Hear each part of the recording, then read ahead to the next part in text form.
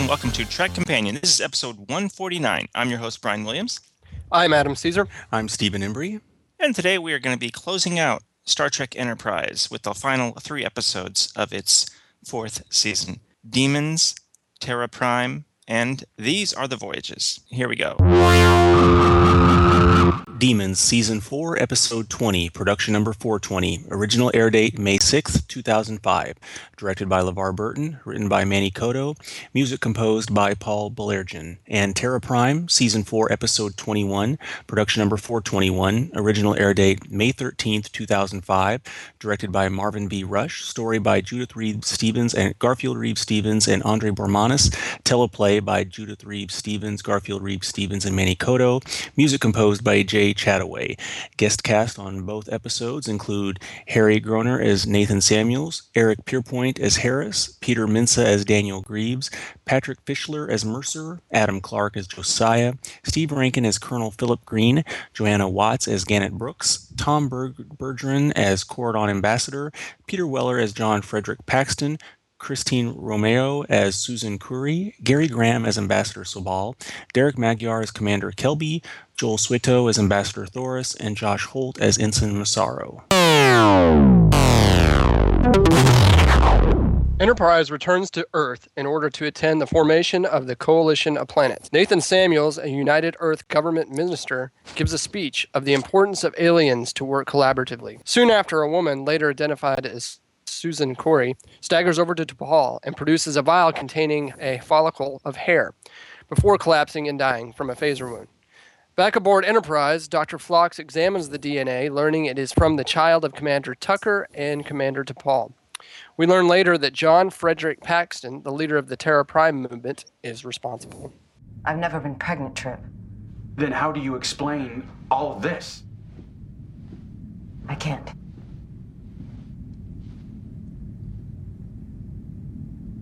Do you believe me?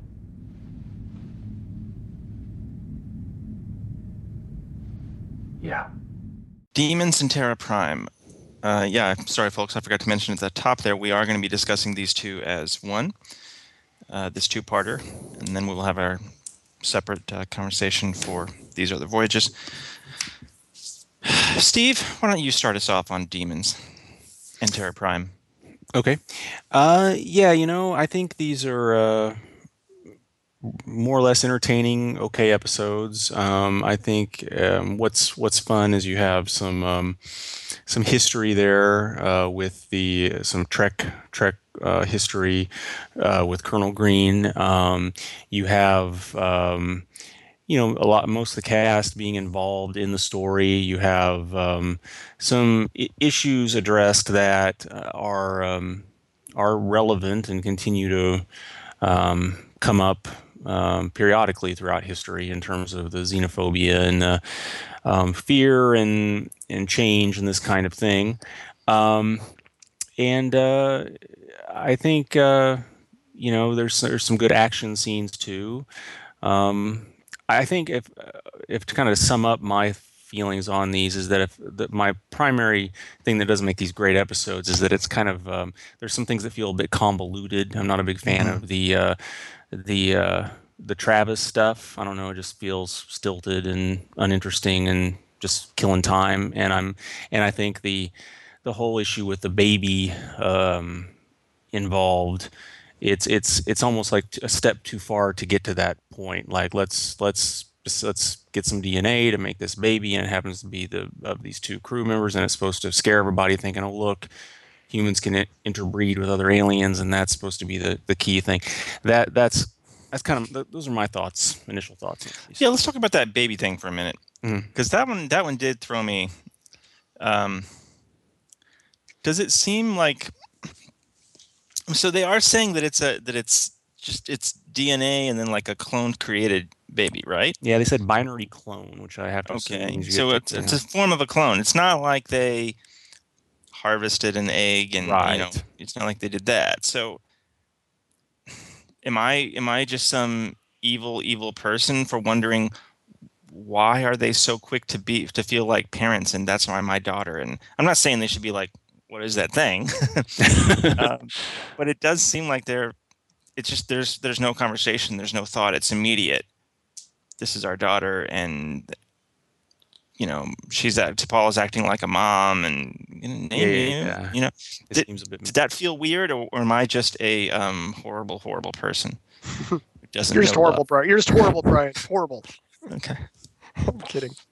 Yeah, I thought it was a hard to believe a bit in terms of the degree to which it was. Not that T'Pol is the most stoic Vulcan we've ever seen, but to all of a sudden turn into the protective, nurturing, all this kind of thing just out of the blue, like snap your fingers,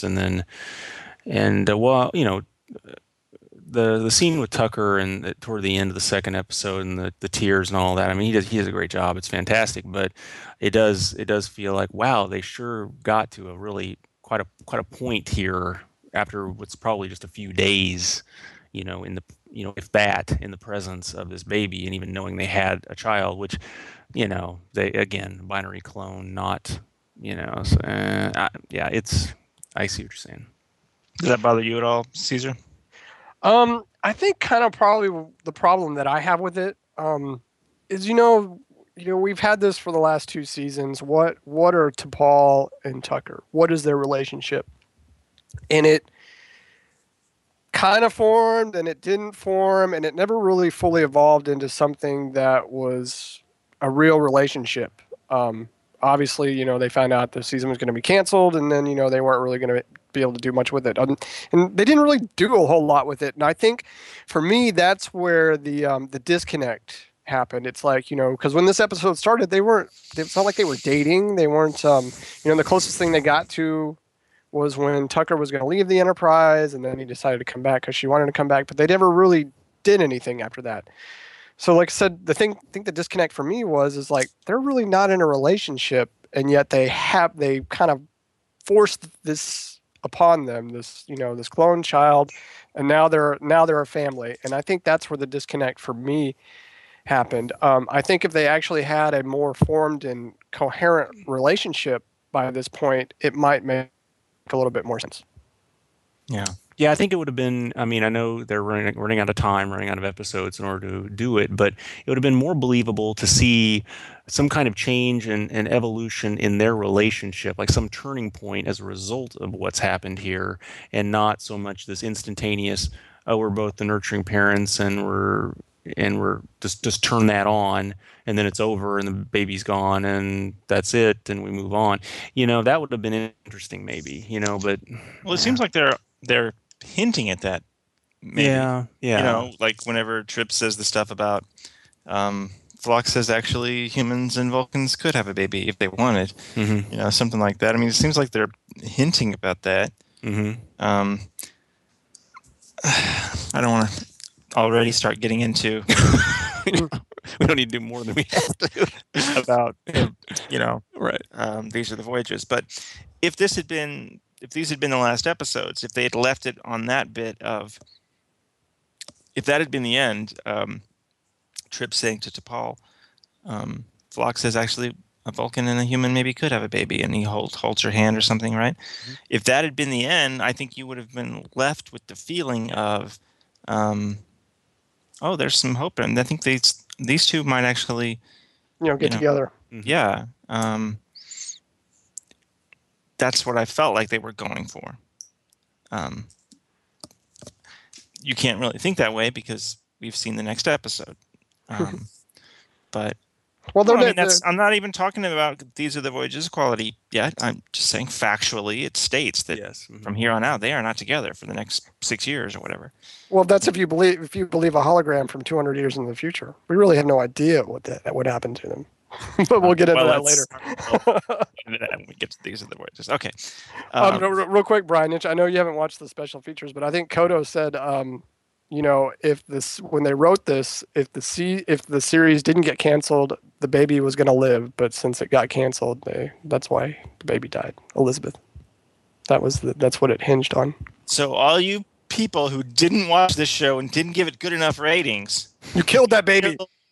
You kill the baby. Yes. Baby killers. You didn't watch this show or a babe killer. What did you guys think of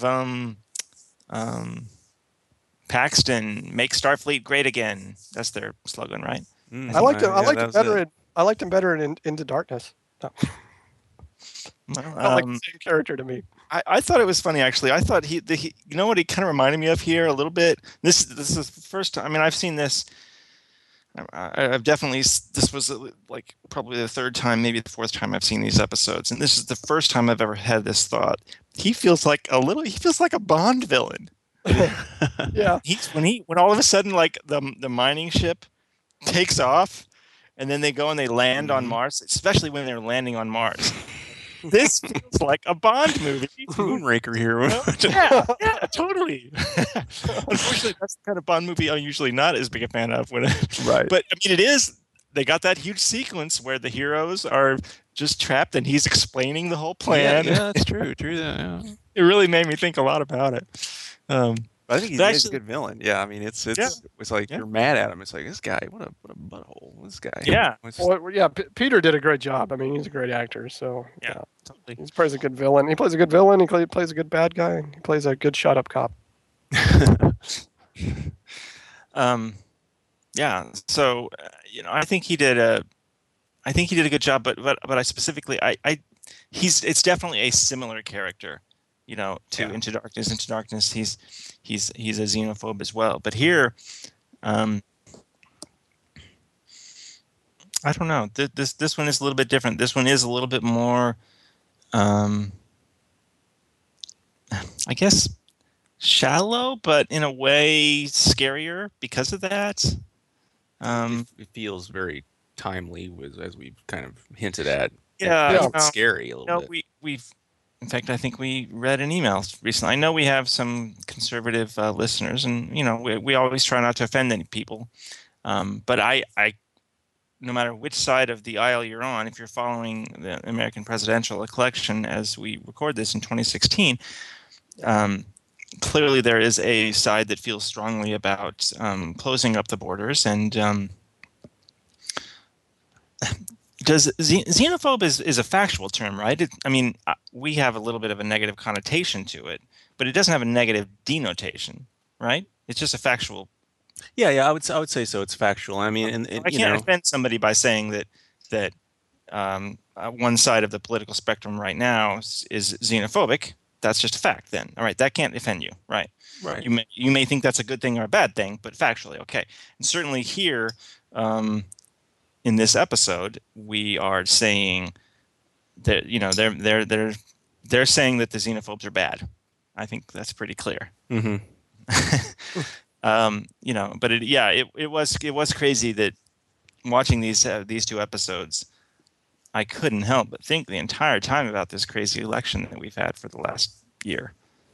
And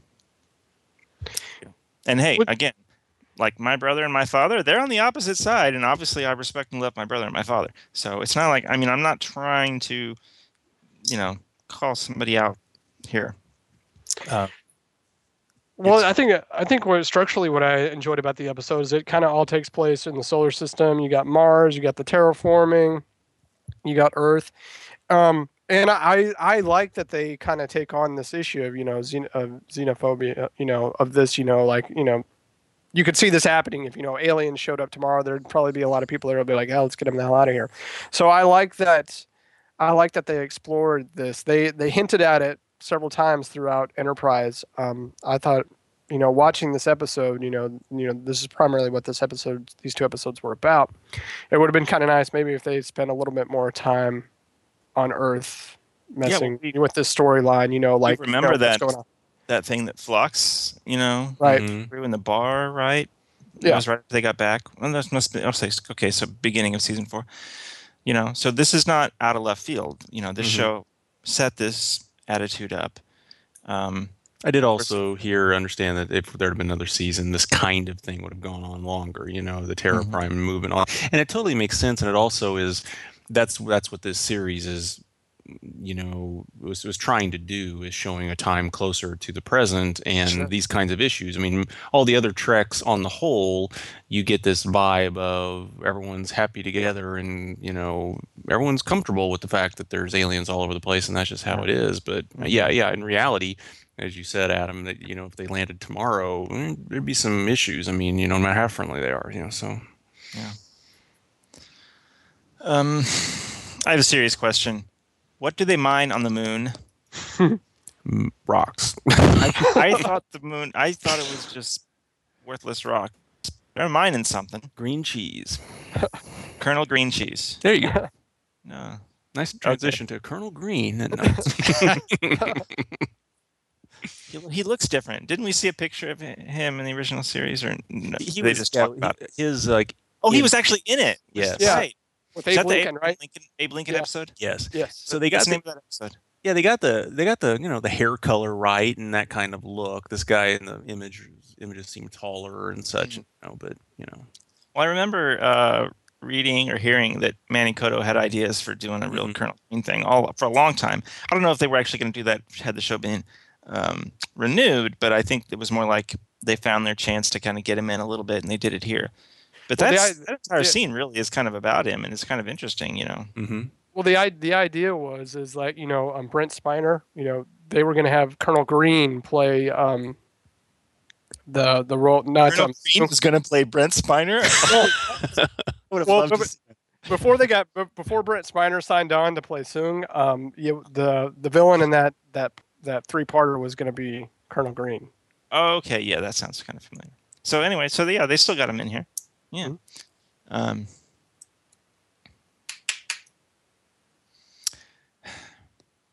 I kind of wonder, like,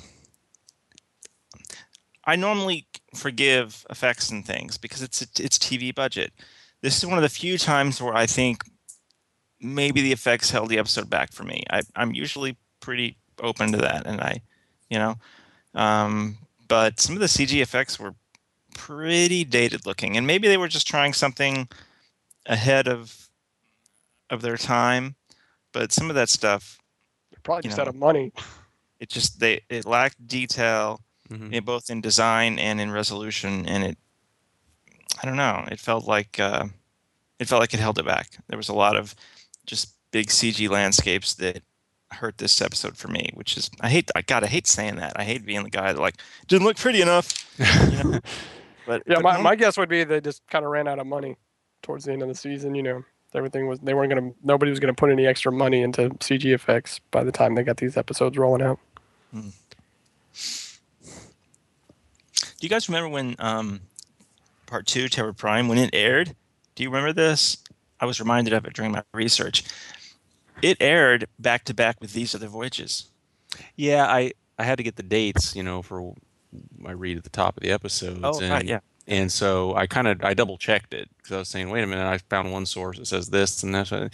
And then I have a vague recollection after I found those dates of saying, oh yeah, there was something weird about that airing order or timing or whatever. Yeah. But it reminded me of, at the time, I thought it was going to be almost like a 3-parter, or that there was more of a connection. Yeah. Because they aired Part 1, and then the next week they aired Part 2 along with These Are the Voyages. It's kind of confusing. Probably would have been better as a 3-parter, right, Brian? Yeah. I don't know. It's so convoluted. Like Steve was saying, I think that's what held this back. Yeah. I think it. Like the whole the baby thing. I didn't mind it at first. It only starts to really bother me once they actually find the baby, and then they're like, Mom and Dad. It's weird. That didn't work for me. Also, there's a lot of jumping around, like you were talking. Again, convoluted. Like the stuff we go back and forth with the minister, and there's like a lot of setup. Well, I didn't tell you this stuff before because I was actually in Terra Prime, but when I was really young, that turns out to kind of not mean anything. Which makes you feel like, well, why didn't we have this other scene and then this other scene? We've talked about this before, but when it feels like filler so that they can do a 2-parter, then I start to really turn off. I don't think Demons in Terra Prime are bad. I I just think that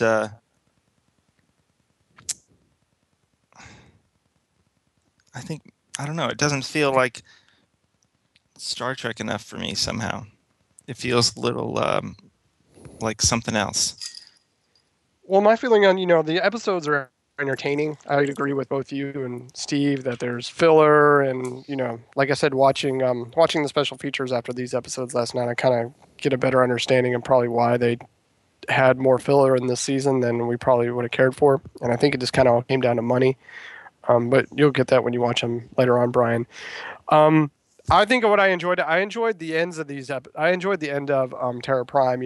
I really enjoyed the scene with Phlox and the captain where he was talking about family. The scenes with Tucker and DePaul were really good. They both did a really great job with that. And then the kind of the little speech that Archer gave at the end, it felt Speech. yeah. I mean, it felt the ends of these episodes kind of make me like them more because you kind of had these emotional scenes with the Doctor and Archer, T'Pol and Tucker, and then the end speech with Archer. It felt like a wrap up. Talking about those end scenes, I actually liked some of the stuff between what was that journalist name? Gannett? Hmm. Yeah. I think between her and Mayweather. I mean, especially when their first couple of scenes, Mhm. it was like it was almost startling. It's like, oh yeah, this isn't Mayweather. He's not just a guy that sits at the console and is like an extra with a name. He's an actual star of the show, Yeah. And it's been so long since we've seen him do anything. But he's good. I think that that's one of the things we'll talk about. I think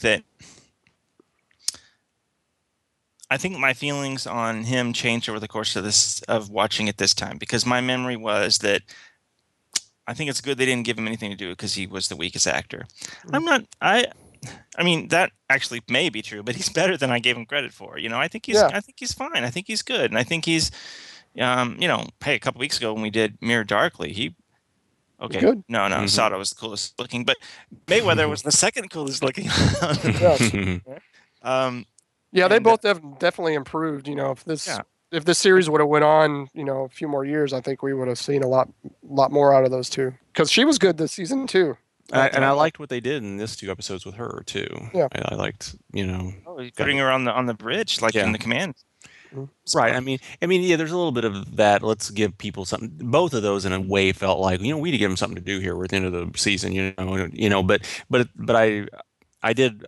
Yeah, I kind of, like I said, I thought that there was something felt a little stilted and unnatural with some of that stuff with the journalist, in my opinion. But I felt the stuff with Sato was, it just, she shined in that stuff. She stood up, and there's a little bit of the kind of stereotypical Star Trek, the guy in the suit. It's either a politician or a diplomat. No, you know what? It slightly reminded me of probably because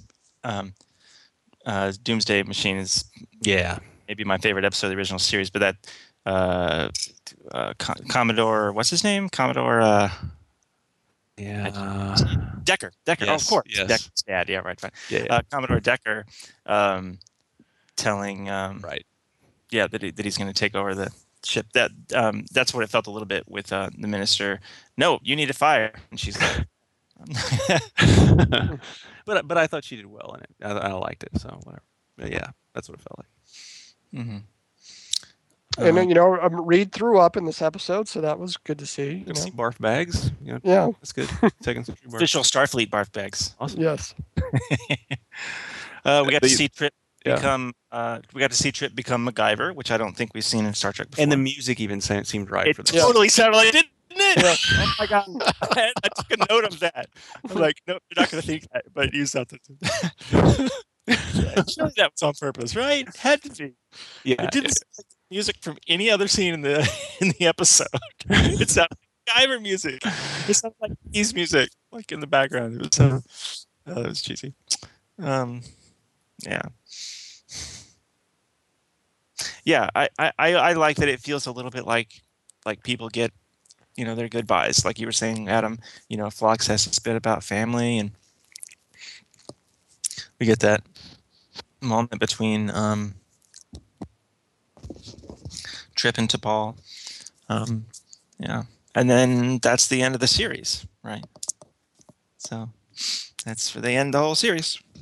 Yeah, pretty much, really. If you think about it, that is really the last time we see them. So that's the end. What are these episodes about, guys? I think we do, the xenophobia, different people coming together, the whole federation, more people under the tent, the more people work together, the better things are. And then you have the opposite side of that where, it's got to be pure. There's a lot of questions about those two things in these two episodes. Yeah, there's on some level, I'm sure there will always be this fight between xenophobia and the benefits of diversity. But I think overall, the diversity and having more viewpoints and different backgrounds, all that together, coming together, is the positive thing. We've seen in history that's the case. I think that's what they're trying to say in these episodes, is that there's always fear, and it's understandable that people can be afraid of change and new things, but that's just the nature of existence. Overall, I think these episodes are fine. They have moments of good. I think if these had been the final two episodes of the series, it might have been a tiny bit disappointing. But not near as much as what we're about to talk about. We would have been okay with it, I think. I think the cast would have been okay with it too, from what I've been seeing. All right. Let's do 6 degrees for Demons in Terra Prime. Adam? Yes. Peter Weller plays John Paxton, the melancholy xenophobe. He also played an admiral in the feature Star Trek Into Darkness. I'm asking you this question because I think you mentioned Into Darkness first. Name his character in Star Trek Into Darkness, the admiral. See, this is sad. I actually watched this movie about a month ago. Well, it's been a little over a month. I will take just his last name, but if you give me his first name, so much the better. Fudge. Go ahead, Steve. You can have it. I was struggling, and then it just hit me, the the relationship with the. Yep. Yeah, Marcus. Right. Because Carol Marcus is his daughter. Carol Marcus, Star Trek 2. Steve, Joel Sweeto plays the Andorian ambassador, Thoris. In DS9's pilot Emissary, he played the Cardassian gull, Jasad, who says to Jasad, "There's your wormhole."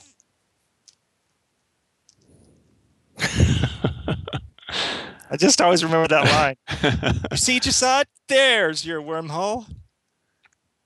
See, I know this one. Thanks, thanks, Brian. Cisco? Nope. Adam? Kira. You're right. It was Kira. Jasad was because I know the line too. There's your wormhole. Yep. That's good imitation there too. Yes, that sounded exactly sure. His ship was like, he said he was like saying, "Where's Ducat?" and his ship, and she said he went through the wormhole, and he's like, "I don't see a wormhole." That one, yeah. So, and then the wormhole shows up. Go watch DS9 Pilot. It's a good episode. You'll like it. She was very angry in her pink uniform in those early days. Yeah. And there we have it, the end of Enterprise. Oh, wait. I'm getting a message in my earpiece. I'm being told there is an additional episode. Yes? No, it's a Next Generation episode. It's actually a Next Generation episode we're going to talk about next. All right. So let's do that then. These Are the Voyages, Season 4, Episode 22, Production Number 422. Original air date May 13th, 2005. Directed by Alan Croker. Written by Rick Berman and Brandon Braga. Music composed by Carthy and Kevin Kiner. Guest cast include Jonathan Frakes as William Riker, Marina Sirtis as Deanna Troi, Jeffrey Combs as Shran, Brent Spiner as Data, Patrick Stewart and Luke Picard, voice in the end sequence, and William Shatner as James T. Kirk, also in the end sequence as voice. The year is 2370. Commander William Riker aboard Enterprise D is troubled by the events of the Pegasus and seeks guidance. At Lieutenant Commander Deanna Troy's suggestion, Riker sets a hologram program to stardate 2161 to a time when the original Enterprise NX-01 is due to be decommissioned after 10 years of active service. The starship and its crew are also returning to Earth for the signing of the Federation Charter, and Captain Archer frets over the speech he will give to the assembled delegates. Been a hell of a run, Malcolm. I never thought it would come to an end. All good things. Captain thinks there'll be another Enterprise before too long. I imagine. Won't be the same. That's okay. God help us. Okay. I don't even want to start this. Yeah, well, go ahead. I was going to say who I was going to ask who started the last one, but whoever wants to go ahead. I'll go. So I think I remember being pretty vocal about this being one of my least favorite episodes of all time. I'm going to admit up front, I didn't dislike it as much as I did the first time I saw it, just because I think I know what I was getting into. Is where when I first saw it, I was like, what the hell is this? I think the biggest problem with this episode is it's a Next Generation episode. It's not a Star Trek Enterprise episode. This is a Star Trek Next Generation episode. We see Enterprise D, in this episode before we see the NX. We see many parts of the actual Enterprise D, and when we get to the end of this, it's going to be Riker who grew in this episode. It's not going to be any of our prime characters from this series that grew out of this episode. I think this would have been an okay episode in the Next Generation file of episodes. Maybe a two-parter with the actual episode Pegasus, but obviously that took place years before. So yeah, I mean, it doesn't have anything to do with our prime characters. I mean, this episode takes place 200 years after Enterprise. It's on a holodeck, so it's basically like reading. It would be basically be like me reading about a story about our founding fathers. So on July 4th. On July 4th. So I mean, it would just basically be hearsay and speculation. So literally nothing in this episode can you take actually happen to the crew of the NX Enterprise, because it's just Trip's death, one of the but I mean, how did senseless things? You could take that as fact because that's going to have been recorded that he died then, right? So I think what I was telling you in our pregame show is like, it would have, and we'll get into this about the. I think part of the problem with Enterprise, it just didn't have any direction, but we'll get into that later. I think looking back, it would have been cool to have this episode in the middle of season 4, and then actually have what actually happened be at the end of the season. But that's just my life. I mean, kind of what I wanted to say was, and I want to try to spin it as we're going to talk. We're going to say a million things that are wrong with this, and I'm sure I'll agree with all of them. But I want to try to. I want to try to say what. Try to take 10 seconds or so to try to find something positive to say about it. Yes, please. And I think this is why people listen to our show. We like Star Trek. Yeah, because conceptually, if you're a Trek fan with the canon and the connections and all that, there's something there, in terms of. There was some part of me whenever Riker says, and at the beginning of the teaser, end holodeck program. I mean, aside from saying WTF, a little arch opens and you can just see a couple feet of the Enterprise D corridor. Yeah. And there's some part of you, of course, that's like, yes. And we love these characters. We love Troy. We love Riker. It's not that I don't want to see them. Continue, Steve. So that's the big thing. And then that's something positive you can take from it. Oh, that's cool. That's interesting. Whatever, in terms of the putting this in a historical context. But the big thing, and now I'm going to start getting negative too fast, but it's just how this is going to go. If I had a message for, Berman and Braga, and I think everyone's given this message, essentially is like, I see what you're trying to do, but this is not the way, and now is not the time. That's the problem.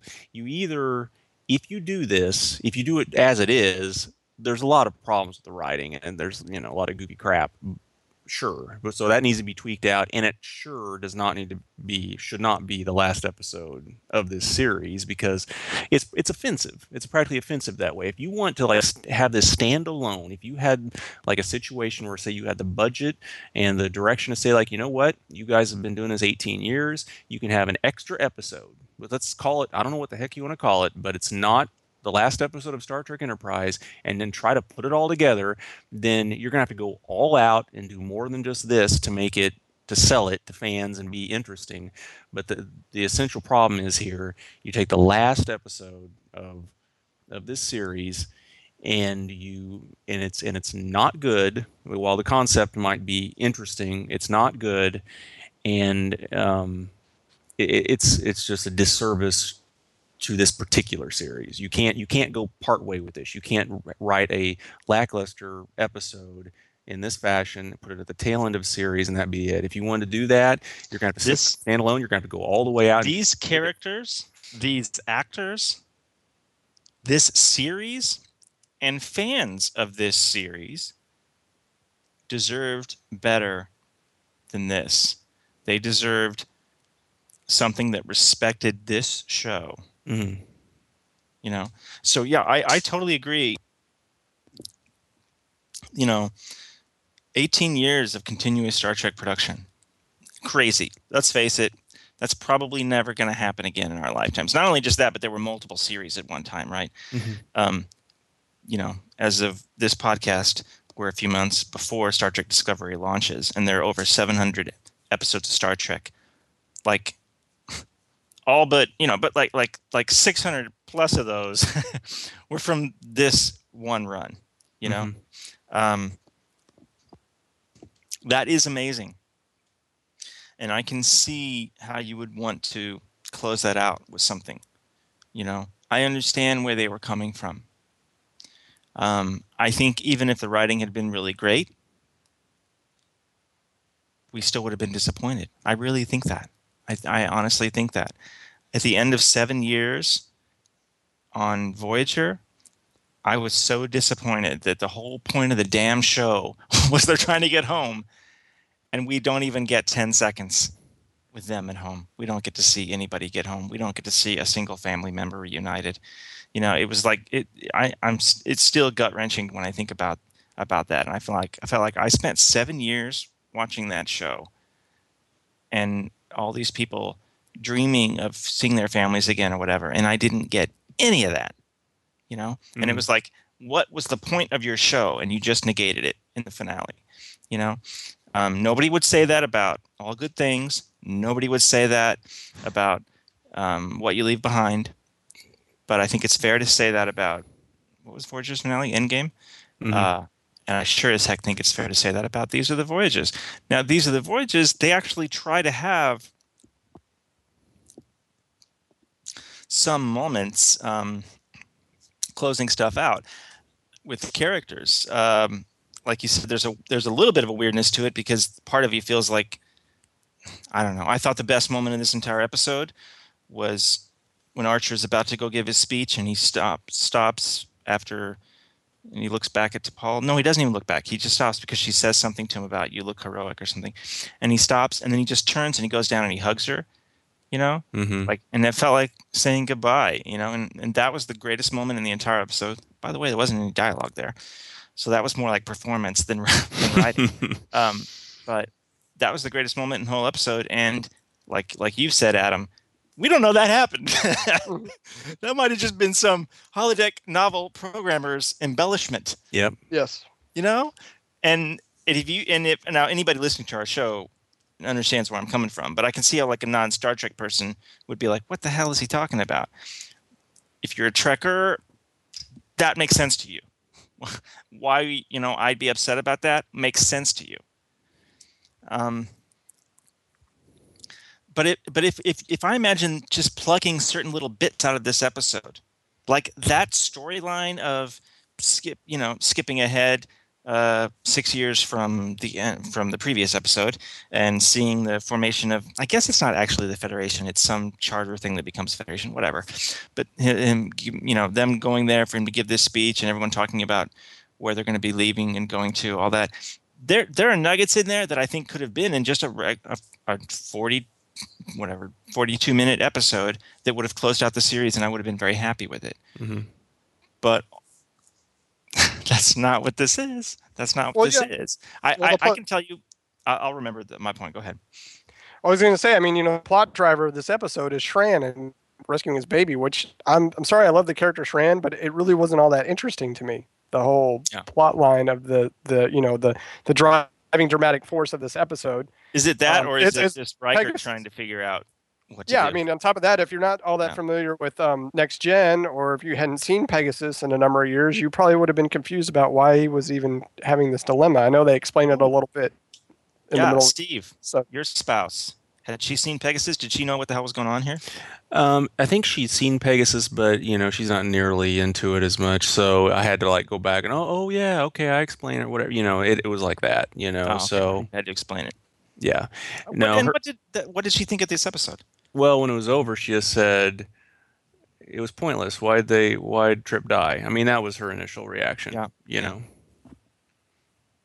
Continue, Adam. Yeah. Oh, go ahead. Yeah, I mean,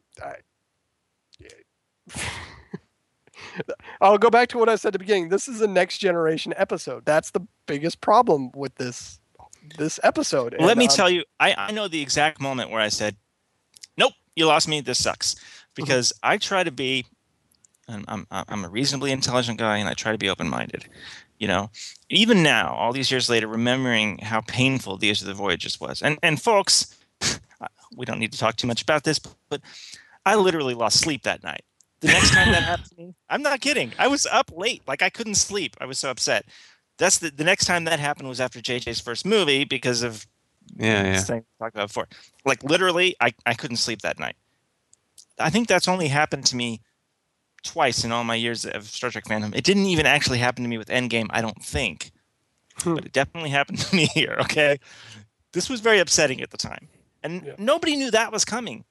I mean, I remember seeing a trailer, a teaser, and seeing, Jonathan Frakes and Marina Sirtis return. And I don't remember thinking, oh, that's going to be terrible. I don't remember that. I remember being excited about, them closing out this. I remember being excited that, yes, they're ending the series, but they were given notice and they wrote something it's for closing it out, So this episode opens and there's a moment of WTF where Riker says end program. But, I see the Enterprise D corridor and I let myself drink that. Wine, Kool-Aid, whatever it is. 10 forward and observation lounge, right? And you get the HD Enterprise D and the orders. Oh God, that is gorgeous. By the way, looks beautiful. All those exteriors of the Enterprise D. It's something positive there. God. Yeah. You get asteroids flying outside the window. You get all the nice special effects. Yeah, stuff they couldn't do then. So like I said, it was a pretty good Next Generation. I remember, maybe this will be good. Whatever. I'm an open-minded guy. The episode opens right there, and you're like a little bit of WTF, but I'm still with it. I'm still, I kind of see what they're doing, and it's more like when he's just observing, and it feels like it is a little bit more of a Next Gen episode and an Enterprise episode at the same time. Still maybe not what I want out of the finale, but I'm still kind of with it. I'm not hating it yet. Anything interesting this little experiment might have yielded was completely and clearly lost for me the moment Riker starts interacting with somebody as the chef. When he's talking to Paul as the chef, and it's so I'm just sitting here cutting and making my food, and we're talking, and it's meaningless. It's completely meaningless, and that's when I go from indifferent, hoping it's going to be good, to hating this episode, folks. I hate it. I hate it because those moments. They insult Enterprise. And then they have Enterprise for me. They have the trips. way he's talking to her, it's just like this completely meaningless exercise. You and your show and your crew, you are nothing but a figment of an imagination from a computer. I mean, it's meaningless, and I hate that. And I know he's not playing it like that, but you know what it says to me? It says to me, there's a reason Riker is not in the show. There's a reason Riker was in the other shows. Those other shows, Next Gen, DS9, Voyager, they had a lot more in common with each other than any of them do with Enterprise. It doesn't match. It's like a square peg in a round hole. It doesn't work. And then like when he's the chef again, and then he's like seeing all the different characters, it doesn't work. It's so bad that like I think when you're shooting something, it's so hard to know. You know, you see a good movie, a bad movie, watch those things being shot. You cannot tell most of the time, you cannot tell which one's going to end up being a good movie or a bad movie because there's so many other things that go into the process. You know, there's so many little subtleties of performance that are either brought out or whatever through editing and music and all this. There's so much involved. I'll bet you when they were shooting this stuff with him as the chef, somebody was like, wow, this looks like crap. This is going to suck. I'll bet you. This is so bad to me that they must have thought that, you know? Even think about, like, why do I never remember the name of it? I must have pushed it out of my mind. The Enterprise episode with the lady in the dress running through the forest and Archer at night in a dream or whatever, you know, which in retrospect is probably the worst episode of Enterprise. But even that, I bet when they were shooting it, maybe it looked cool. Maybe it could have been neat. No way here. Every time Riker's the chef, no way. It seems like he's laughing at the whole show. You know, your 4 years, the only reason you existed was to help me out of a tough spot. You know, last season.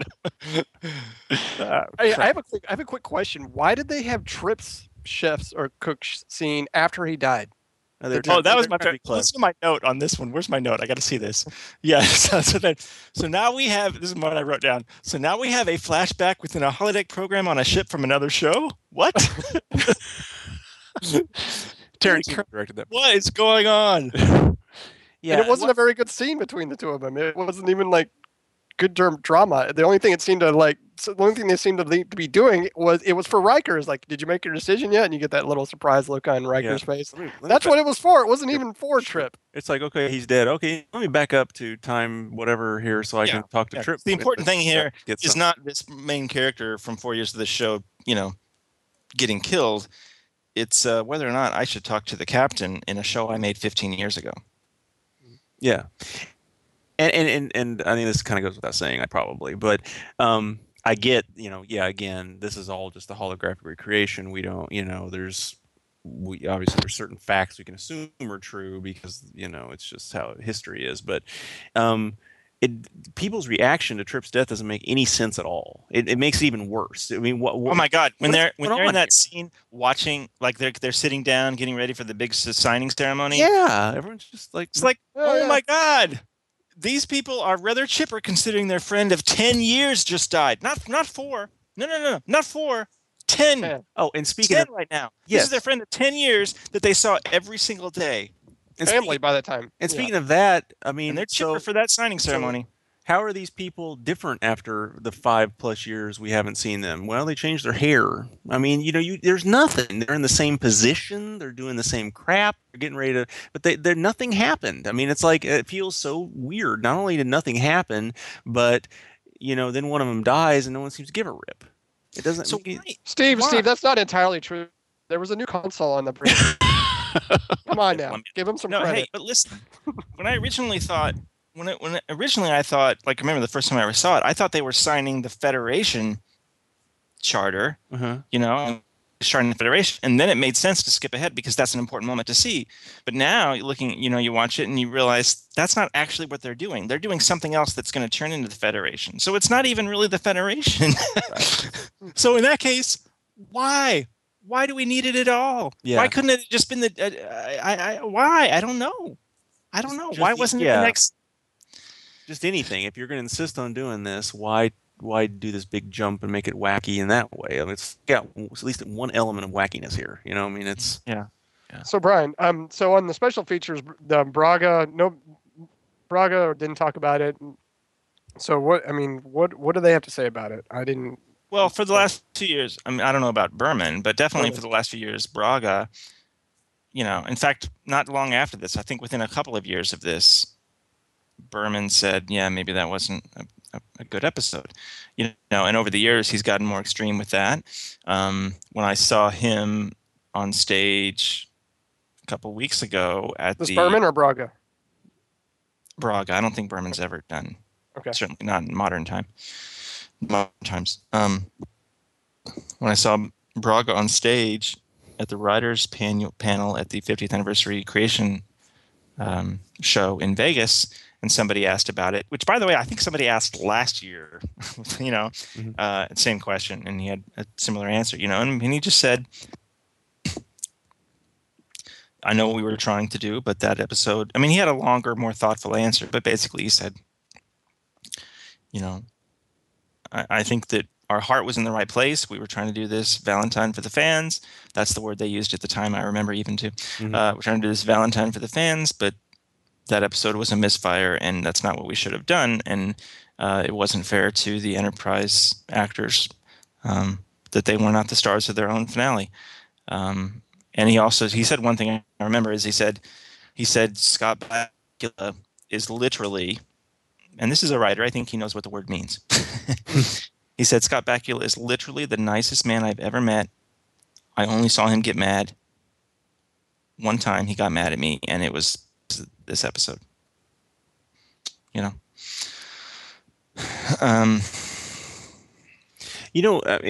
probably pointless probably to kind of do, play like we're, writers or has to be better when it is what it is. But I mean, a way to make this interesting, I don't know about, again, a series finale, but if you wanted to like say something in this, is do it kind of like style, like let's have a little segment of here's the holodeck program, and then I don't know how you would do this exactly, but then let's see it for real, and see the difference. That would be an interesting Rashomon kind of thing. Yeah.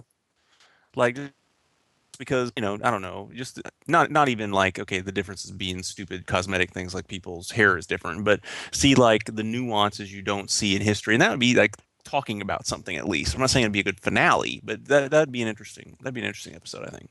Well, or even if they would have done it like the Tribbles episode in Deep Space Nine, where yes, Cisco and crew are there, but it's not, that approach would have been better, to actually have the actual character Riker there for some, time travel purposes. That might have worked better. I don't know. Did you guys think that Riker is the least enthusiastic Mako ever? Did you see him firing his laser rifle? He's playing Doom up there on the blade. Yeah. He's doing. That's what I thought. Well, he's on a holodeck. He's not really all that scared. He's like, there's no drama here. This isn't really happening. Suckers. Is he talking to the audience? I don't know. Yeah. I will. I think, who was it? Adam? Yeah, I think it was Adam. One of you guys who said maybe this wasn't quite as painful, or you didn't hate it as much this time because you had lowered expectations and you knew what to expect. And I agree with that to an extent. I'm not going to lose any sleep tonight. And I really tried to allow myself to enjoy the stuff that I could enjoy in this episode, and I did feel emotional when Archer hugs T'Pol. I really did. I really felt like 4 years and there's your goodbye. I felt that way. And Phlox has his little out, right before that. There are good moments in here, and if you just ignore, which is not possible, but if I try to ignore some of the other stuff, there are things in here to enjoy. And so by really trying to do that this time, it was a better experience than I've ever had with these other voyages. That's about the best I can say about it. Go ahead. I'm sorry. Oh, like my wrap on it is, I think we can kind of all agree, and this episode kind of felt like it invalidated Enterprise, which was disappointing, and that's what I was really disappointed. Yeah, I'll give JJ a little credit for using Enterprise in his last movie, and it kind of gave Enterprise a little bit more validation. Like, okay, it does have meaning in Star Trek canon. It has its place, and I actually really did enjoy. These are the end Enterprises. These are the voyages. You had the D with Picard, the original Enterprise with Kirk, and finally Archer finishing it out. That was a great little sequence there. It was really quick. I actually watched it 2 or 3 times. I enjoyed that scene very much. And we'll get into more about how we feel about the series as a whole in a minute. But yeah, I mean, it's Enterprise. It's Star Trek. I still love it. I'm still sad that I know some of us might have been ready to be done, but I was a little bit sad. I was like, okay, we do these series, and it's like, oh, okay, now it's over, and then we're gonna move on, and I'll get over it in the next 30 minutes. But yeah, I mean, I'll miss these guys, and I'll miss this show, because it is Star Trek, and it does have meaning in this whole universe. I was going to mention, I think I mentioned this in an episode in the past somewhere, but I haven't read any Star Trek fiction, any of the novels in a long time, but I do remember one I read where they did this interesting twist that in reality Tucker was not killed there. That was the notion. I mean, that was history told that story, but that's not really what happened. There was some kind of cover up, and Section 31 was involved. It was an interesting idea, And so I guess there's a little part of me that's hopeful that this next series, given the time frame it's in, could erase some of the stuff this episode. Well, we know the next series, Section 31, is featured somehow. Yeah, from some stuff that Fuller said. All right, guys, what is this episode about? Nothing. It's about Riker facing Captain Picard. Yeah, Riker. Well, that's a story. That's not a meaning. It's about that somehow you have hours on end in the midst of a crisis to hang out on a holodeck and get some perspective so you can make this choice. Yeah, do you guys remember Pegasus? He was stressed out that whole episode, and in this episode, because he's trying to get that holodeck time. I mean, he barely had time to get off. And he had to color his hair in between the scenes too.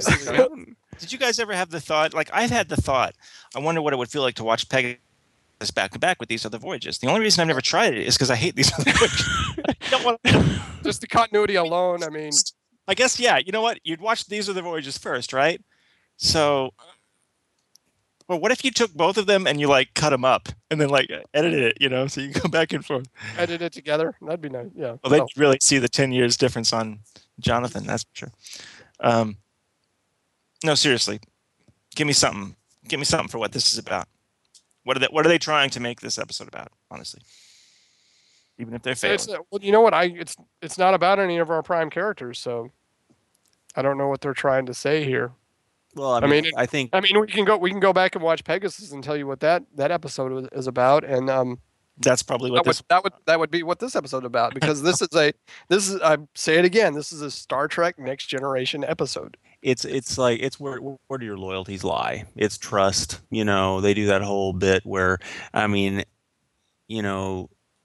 Connor Trinneer is I think he's a great actor, and I really enjoyed him in this series. And they had that scene, as goofy as those scenes are, as Riker is the chef and them talking, but they had that scene and talking about what trust means, and I mean, or what did he say? Was it trust, or was it when you trust someone, not trust someone like they're not going to steal your money or something like that, but trust someone like they can't ever let something hurt you. I like that. I mean, I wish it was put in the context of a good episode, but I like the idea of that, and so basically, of course, the idea is that Riker realizes, well, you trust Picard, of course, and so I'm going to come clean and all that crap in that other episode that happened 15 years prior. But yeah, that's. I mean, I guess that's what they're trying to do. Did Reed mention actually all good things in this episode too? I forgot. I think he did. He did say the titles. They needed another acknowledgement to Next Gen there. So yeah. Didn't Archer have a toast to the Next Generation? Yeah. What a kick in the butt. You know, he was already upset about this episode, Oh, wow. and now in his own farewell episode, he has to toast the other show. Yeah. Nice. That's like take nice. 10. Like every time he's like going, bleh, and stuff. To the next generation of buttheads. Did I say that? What? Okay. I didn't mean that. Jonathan, you're not here, are you? Okay. I would, if nothing, I would actually like to see a scene between Archer and Riker, or the chef. I don't know why, but No, I would not. Nope. I didn't want any more chefs. As a Mako, he could have been a Riker, Mako. Yeah, maybe that could be interesting. But nope, did not need any more chef peeing on my show. All right, let's do 6 degrees for These Are the Voyages. I believe you both have one. Yes. Adam, you went first last time, right? Steve. Yes. Jonathan Frakes plays Commander William Riker. He previously played the transporter clone Thomas Riker on an episode of Next Gen and an episode of DS9. Name either.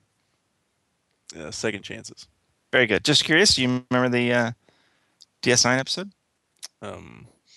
It was tough and little. Oh, yeah, Defiant. Right. Adam, which 2 Next Gen features did Frakes direct? First Contact Yes. and the next one. Which was called? Is that Insurrection? Yes, it was Insurrection. Okay, 2-2, tied up for the day. Let's real quickly kind of look back on season 4 before we talk about the show as a whole, which I don't know. So this season, my memory of this was that this was my favorite season, finale notwithstanding, because this seemed to have the right kind of amount of new and old. Like if you were going to do a prequel show, it seemed like it was a retro-y thing, and that was an opportunity and an excuse to do all this original series stuff, which at the time, this is before the JJ movies, before the Kelvin timeline movies. So at the time, that was had interesting possibilities, and maybe a lot of that wasn't really realized in those first 3 seasons. But here in season 4, it really does seem like what I got jives with my memory, which is it is still my favorite season of Enterprise, and I enjoy all these little 2 and 3 parters. Gosh, you know what? I really enjoyed the stuff when they go to, was it a 2-parter where they went to Vulcan? Mm-hmm. Maybe it's a 3-parter. I think I enjoyed that way more than I remembered previously. There's a lot of good stuff in there, good Star Trek stuff in there. We all remember how much we loved In a Mirror Darkly, and I think especially the part 1 held up. So yeah, this season was one of the right. It had the right mix of old and new for me. So it met my memories of being my overall favorite season, even if it doesn't have my favorite episode or 2. Just as a season, I think this is probably the most enjoyable one for me, especially coming off season 3, which, while incredibly ambitious, frequently missed the mark for me. What about you guys? Just thinking about season 4. Yeah, I think we can kind of agree. The very first couple of episodes were a little bit shaky because we were coming out of season 3, and they kind of had to wrap all that up, and it was kind of weird. But once we got through the World War II stuff, the season really took off. Starting with Home. Home was a good episode, and it kind of really set the tone for the season. Yeah. We've talked. These Are the Voyages. We've talked that to death. But I think this is still my favorite season of Enterprise. It's because you got a lot of that history. You got a lot of Vulcan. You got a lot of different races, things that were actually going on in the in the pre-Federation days, and how these things formed. It was, I think, when we first started watching the series, at least the first 2 seasons, it lacked that. And if you go back and you watch a lot of the features and with the writers and producers and that kind of thing, I think they'll kind of agree that they kind of missed the mark with the first 2 seasons, and then they went into season 3, and that was just something totally different. But we got a lot of that in this season, and I think the reason that we did get a lot of that in the season because I think they were all pretty much understood the fact that this was probably going to be their last season. It was going to because they came out of season 3 and they almost got canceled out of season 3 and they basically barely got a season 4. So I think in a weird way, if the show would have if the show would have been doing fine and if it would have went on 7 seasons, we wouldn't have gotten this jam-packed season full of cool fan episodes about Vulcan, about the Romulans, about the Klingons, Brent Spiner, all that stuff. We might not have gotten that all. So, in a way, it's kind of a silver lining that it ended after 4 seasons because we got a lot of this cool stuff. Well, I will remind listeners that Observer Effect is my single favorite episode of Enterprise, and that was in the middle of this season. Some of the other singles that I loved the most, like Dear Doctor, I mean, those are previous seasons, but my single favorite episode, the one episode of Enterprise that I think is in the top 10 list of all Star Treks. It's maybe not above, Inner Light or something, but it's on that list. The only Enterprise episode that I think pulled that off was Observer Effect. I really do think it's that good. I really, truly, honestly do, and that was here in the 4th season. Mm-hmm. Steve, some season 4 thoughts from you? Yeah, I mean, I agree with everything you guys have said. I mean, I think it's the best season. It's my favorite season. I think it's also kind of I mean, not to skip into the series as a whole, but I think it's kind of a lesson in that whole kind of live like you're dying kind of idea. Take chances and because I think like you kind of Carpe diem. Yes, because ultimately it's like, what do you really want to do? Well, if you do what you really want to do, you can take a chance. Why not? That's what the 4th season was, because it was likely going to be the last season. They moved it to Friday night, all that kind of stuff. They knew it, so let's do this stuff, and it was so much fun. It was so much fun, most of it, and I remember thinking, like, watching the first few episodes of this, the first couple podcasts of season 4, thinking like, wow, I wish this kind of thing would have been the feel from the get-go, because it's so much fun, And I think that's where Enterprise suffered from.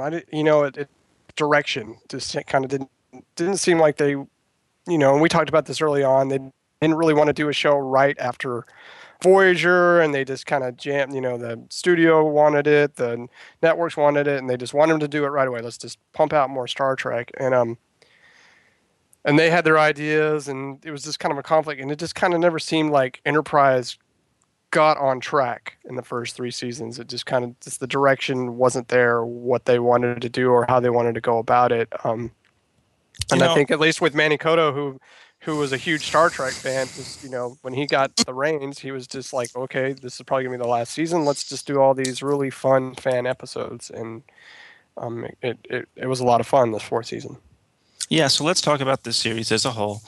I'm interested to know, your memories of the show, and now that you've watched it again, if those, was it better, worse, same than what you expected? I respect it more now. I respect the acting, the characters, the place where the show Enterprise fits in the Star Trek universe. I think I respect it a little bit. I respect it more now. I have a more appreciation for those stories and those characters than I did at the time, because I think at the time I just kind of felt like a little bit hollow. It wasn't what I expected, and it just didn't feel like. And the 3rd season didn't feel like Star Trek to me when I first watched it. But I definitely feel differently now. I have a lot more respect for, I think we can all, T'Pol, the character T'Pol was a great character. She did an awesome job playing it. All the actors were really good. I think still the problem with the show is what I said earlier. It just lacked a cohesive direction about what they actually wanted to do with it. Yeah, well, if you think of it as the studio insisted, hey, we want another Star Trek show. And even then, which they gave in, and then they had something that was maybe a little bit more unique idea. Braga has talked about, they even toyed with the idea of spending the first season or a large portion of it building the ship on not leaving Earth until the end of the first season or something. That would have been very different. And then the the studio said, no, we want a ship. We want a Space. ship show. Yeah, you can spend the pilot if you want, but they need to be in space, right? So these first couple of seasons, they felt like they were made by a bunch of people that had been making Star Trek for 15 years, and they felt like there was a lot of stuff that felt like rehashed, even when it was good. Dear Doctor, I think, is a fantastic episode. But it's asking questions about the Prime Directive, and we had seen plenty of other Star Trek episodes do that. So even when it was good, it still didn't have any kind of a,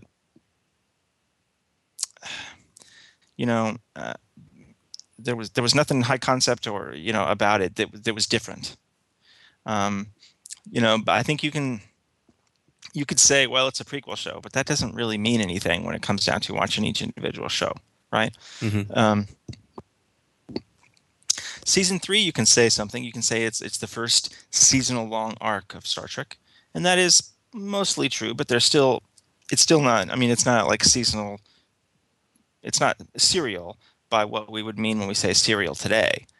They were still pretty well standalone, but within a seasonal arc. It was kind of like the last 10 episodes of DS9, but instead of 10 episodes, it was 24 or something, 22. So they had an idea of that, but then the episodes for me weren't all that good, and they had to change their characters. Like Archer, they had to take the character in a direction that was not very interesting to me, or whatever. But season 4, they had their own thing going on that was Enterprise. It was uniquely Enterprise. The good stuff in season 4, the majority of season 4 is uniquely Enterprise. These shows, I think you really couldn't have done. The Soong stuff, I don't really see that episode working. Even if you didn't like it here, I don't think you could do it at all on the other shows. It's hard for me to imagine. The Vulcan stuff, same kind of thing. So I'm in complete agreement when you say, I wonder what the show would have become had they had season 4 been season 1. But that's not what we got. So, I appreciate it for what it is, and I appreciate there are a lot of technical things about this show that are way ahead of any of the other shows. That in a way have allowed it to survive better. I mean, it looks like a modern show in a way that none of the other series do. That won't be true in a couple of months when Discovery launches. I'm sure it's going to be like that. But there are a lot of technical things about this show that I can appreciate now that I couldn't then.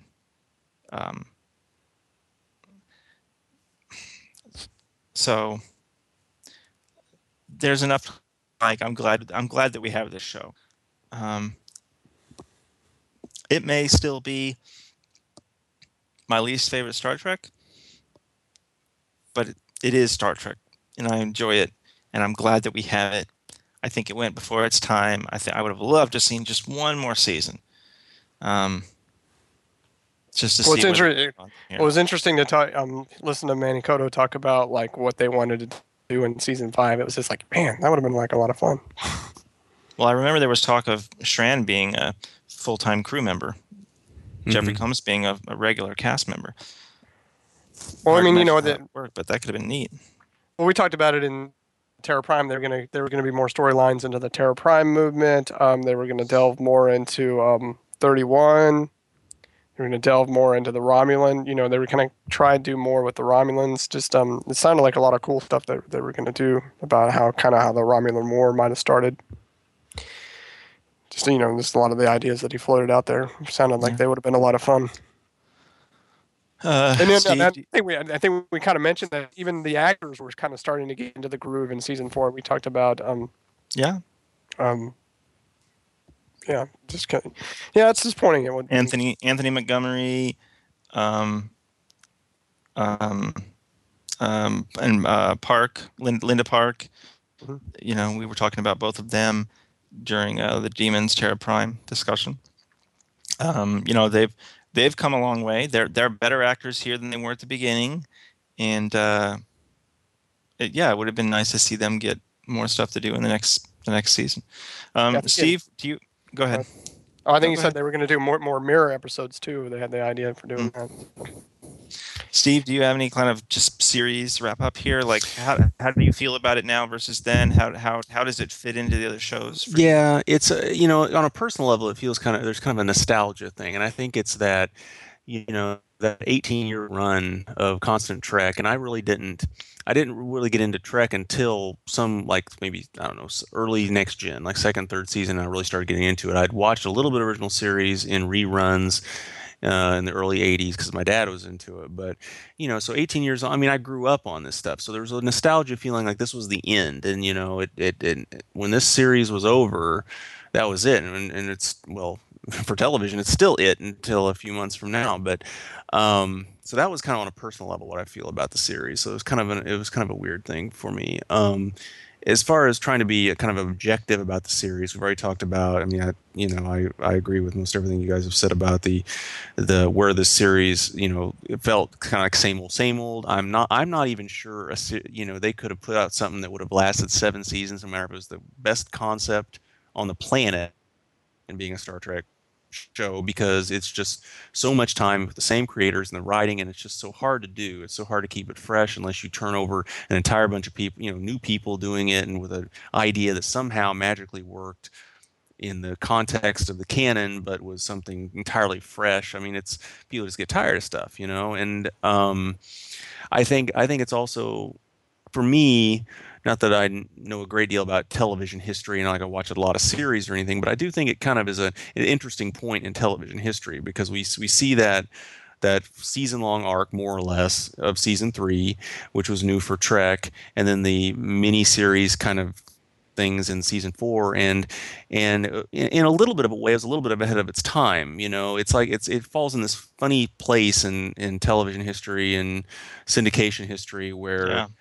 you know, we got to experiment, we got to do new things, we got to do this kind of stuff. So they were fighting an uphill battle. You have the same creative group doing this, trying to stay fresh, but trying to work within the confines of a concept where we're saying, nope, really still got to be a ship out in space. You got to be Star Trek, and we're doing this kind of thing.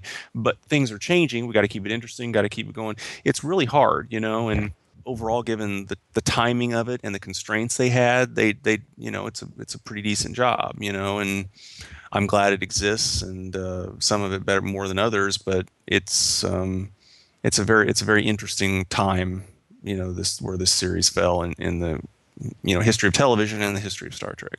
This is always interesting to me. Scott Bakula is in my all-time favorite series ending episode and my least favorite. Oh, there you go. Interesting. Yeah. Quantum Leap. Quantum Leap. That series ender was my all-time favorite series ender, and obviously we know how I feel about Enterprise's series ender. So it's just kind of a weird Well, book. interesting because if I recall correctly, the Quantum Leap series ender, they didn't know for sure that was going to be the end. They left it because they were hoping to have another season still.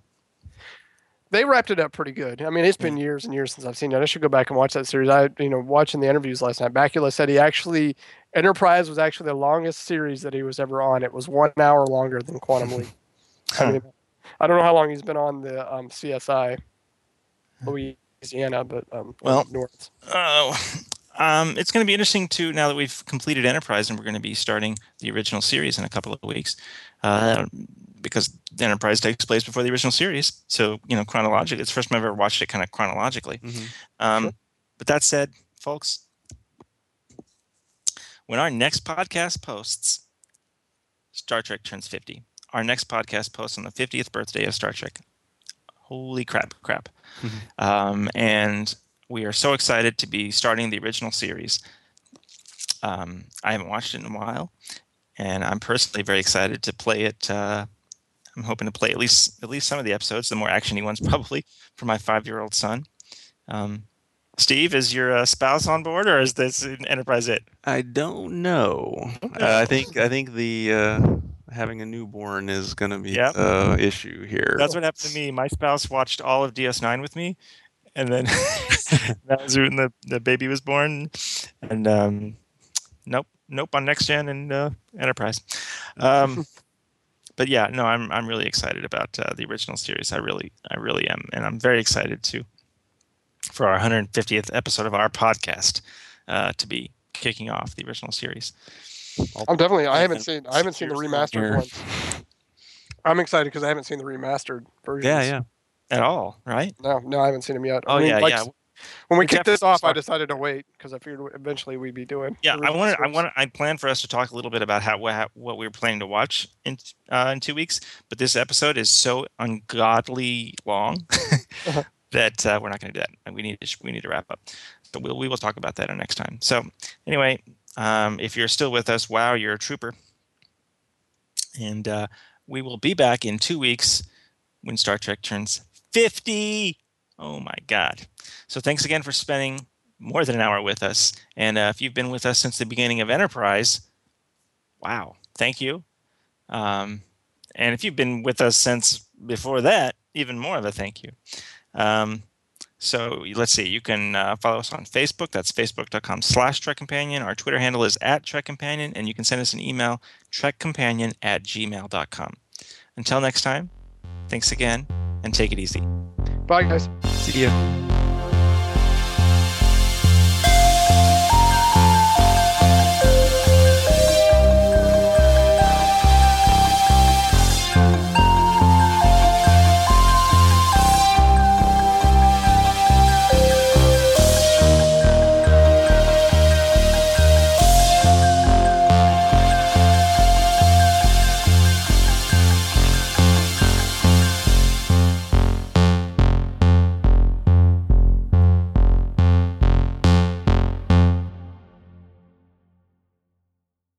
Stefan and Pastor.